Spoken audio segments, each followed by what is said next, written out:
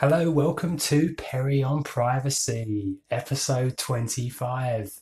And today is the 25th of May, a very special day as GDPR, the General Data Protection Regulation, has come into effect.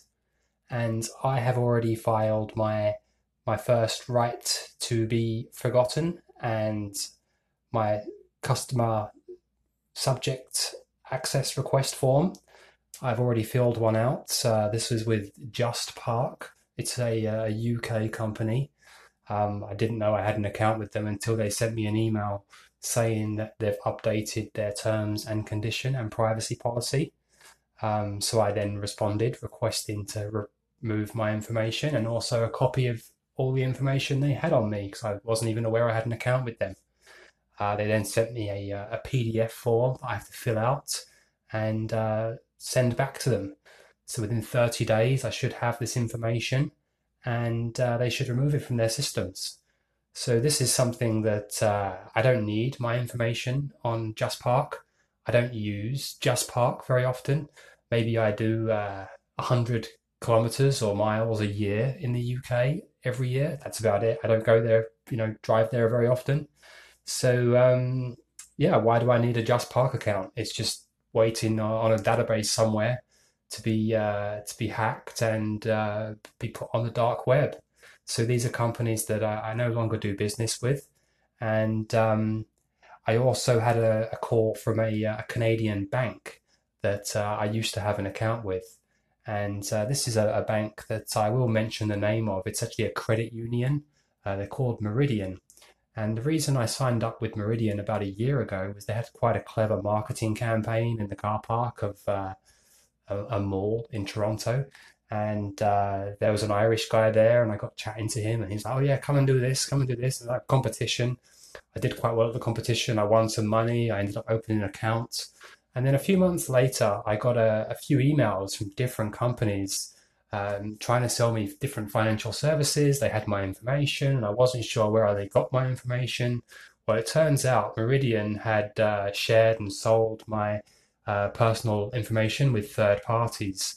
So this was a couple of years ago. This is before GDPR came into play. And I felt very violated by my privacy regarding this. So I decided to close the account. I moved the money out immediately. I requested to close the account. They haven't been very prompt in closing that account.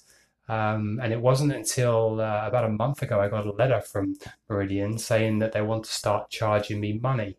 I think I had about 7 cents or 17 cents left over in the account, and the fees were going to exceed that. So I said, no, no, no, I wanted to close my account. Please close my account. And then today, of all days, I got a call from Meridian. It was one of their sort of client loyalty specialists. And they'd asked me, why did you close your account? And I told them, well, I closed my account because you sold and shared my personal private information with third parties without my consent. And I told them that I'm an EU citizen. I'm therefore entitled to a greater degree of privacy. I have more rights than the Canadians do, and they need to comply. Otherwise, they'll be in breach of GDPR and could be liable for a $20 million fine, 20 million euro fine. So the lady was quite shocked by this. I don't think Meridian is GDPR compliant, and this lady definitely hadn't heard of it before. She's going to forward me off to somebody else, and they're going to try and comply with my request. But I haven't heard anything back from Meridian yet about this.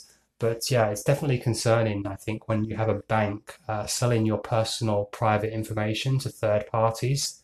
And I find a lot of issues with the banks here in Canada, although they're very safe to do business with, very safe banks. They've been the sort of the envy of the world over the past 10 years. But I think when it comes to security and privacy, they're definitely lacking. And I've reported numerous security concerns with banks over the years here in Canada.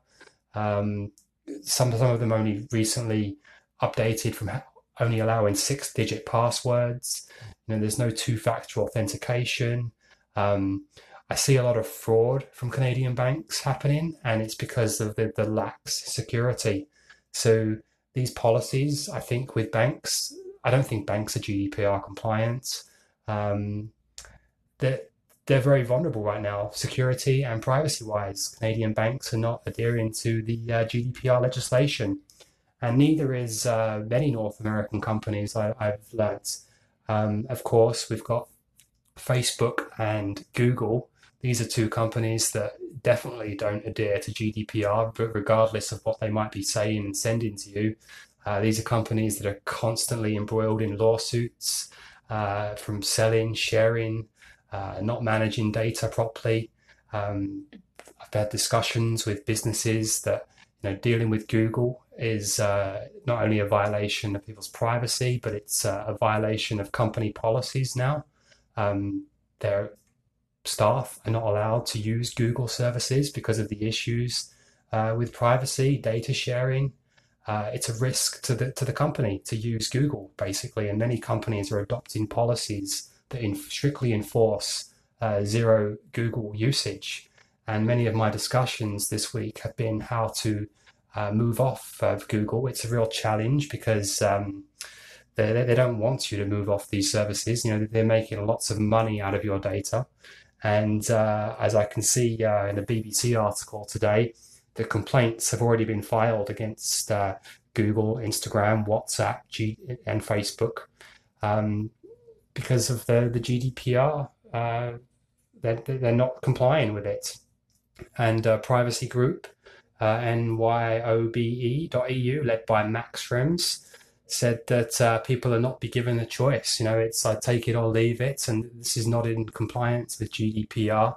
So I do expect lawsuits, and Google's constantly sort of been in lawsuits over the past 5 to 10 years with the EU and other countries as well over its poor management of people's data. And I think it's only going to continue because Google's business model is not privacy compliant. Google's business model is to offer their services free of charge, to make you the product and to share your data with third parties. And that's in their terms and conditions. That's their business plan. And this is going to really throw a spanner in the works of their business plan. Same with Facebook. We've got it with Cambridge Analytica. And I think these companies have done, phenomenal things over the past few years. They've got great development platforms, but anything that's opened up to development sort of shows that they don't have full control over things. And that's like what we've seen with Cambridge Analytica. Even myself, I've built apps for Facebook, I've built apps for Google Android, and I'm well aware of the sort of the permissions and the privileges that a developer can take and abuse if they wish. So I see there's lots of risks involved in using these services, and they're not really in compliance. Another area not in compliance is I forget the sort of the head company here, but it's lots of newspapers, magazines, media outlets in the United States. They posted some sort of warning on their website if you're in the EU, and this is another form of they're doing nothing. They're not sure what they're going to do. They're sort of going to wait and see and see what other businesses do, other media outlets, and sort of then try and follow their lead. But what they've done is basically block access to people in the EU to access their websites. Now, again, this shows you that they're not willing to comply with protecting their users' privacy and information.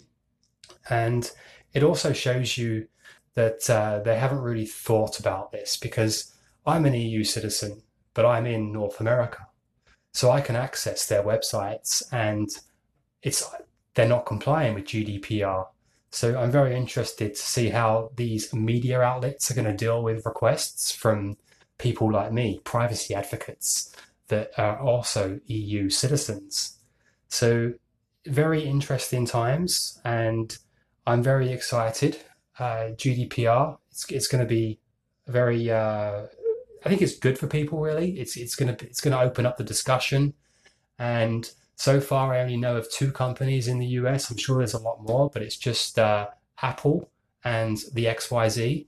These are 2 companies that are opening up and not excluding. These are inclusive of everybody. So not just EU citizens are going to enjoy greater privileges, greater levels of privacy, greater levels of security, and more control of their information. So customers of the XYZ, customers of Apple can enjoy these benefits in the coming months, whereas other customers, other companies, if you're in the United States, if you're in Canada, you're going to have less rights, less privileges, less privacy, and less security than your European counterparts. So this is a discussion I constantly have with people because people aren't aware of really what GDPR is. And I think it's good to have these discussions. I think everybody should have the rights to what EU citizens have. Why should EU citizens have more rights, more privileges, more freedoms, more privacy than everybody else? It's not fair. I think Europe's done a great thing introducing this law.